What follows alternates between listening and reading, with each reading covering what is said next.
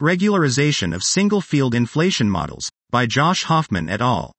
There are many single-field inflationary models that are consistent with the recent Planck 2018 measurements of the spectral index NS and tensor-to-scalar ratio R. Despite good agreement with observational data, some of these models suffer from having unregularized potentials which would produce a collapsing universe shortly after the end of inflation. In this paper we show that how one chooses to correct the behavior potential towards the end of inflation can have a significant effect on the inflationary predictions of the model, specifically in the case of quartic hilltop and radiatively corrected Higgs inflation. This was Regularization of Single-Field Inflation Models, by Josh Hoffman et al.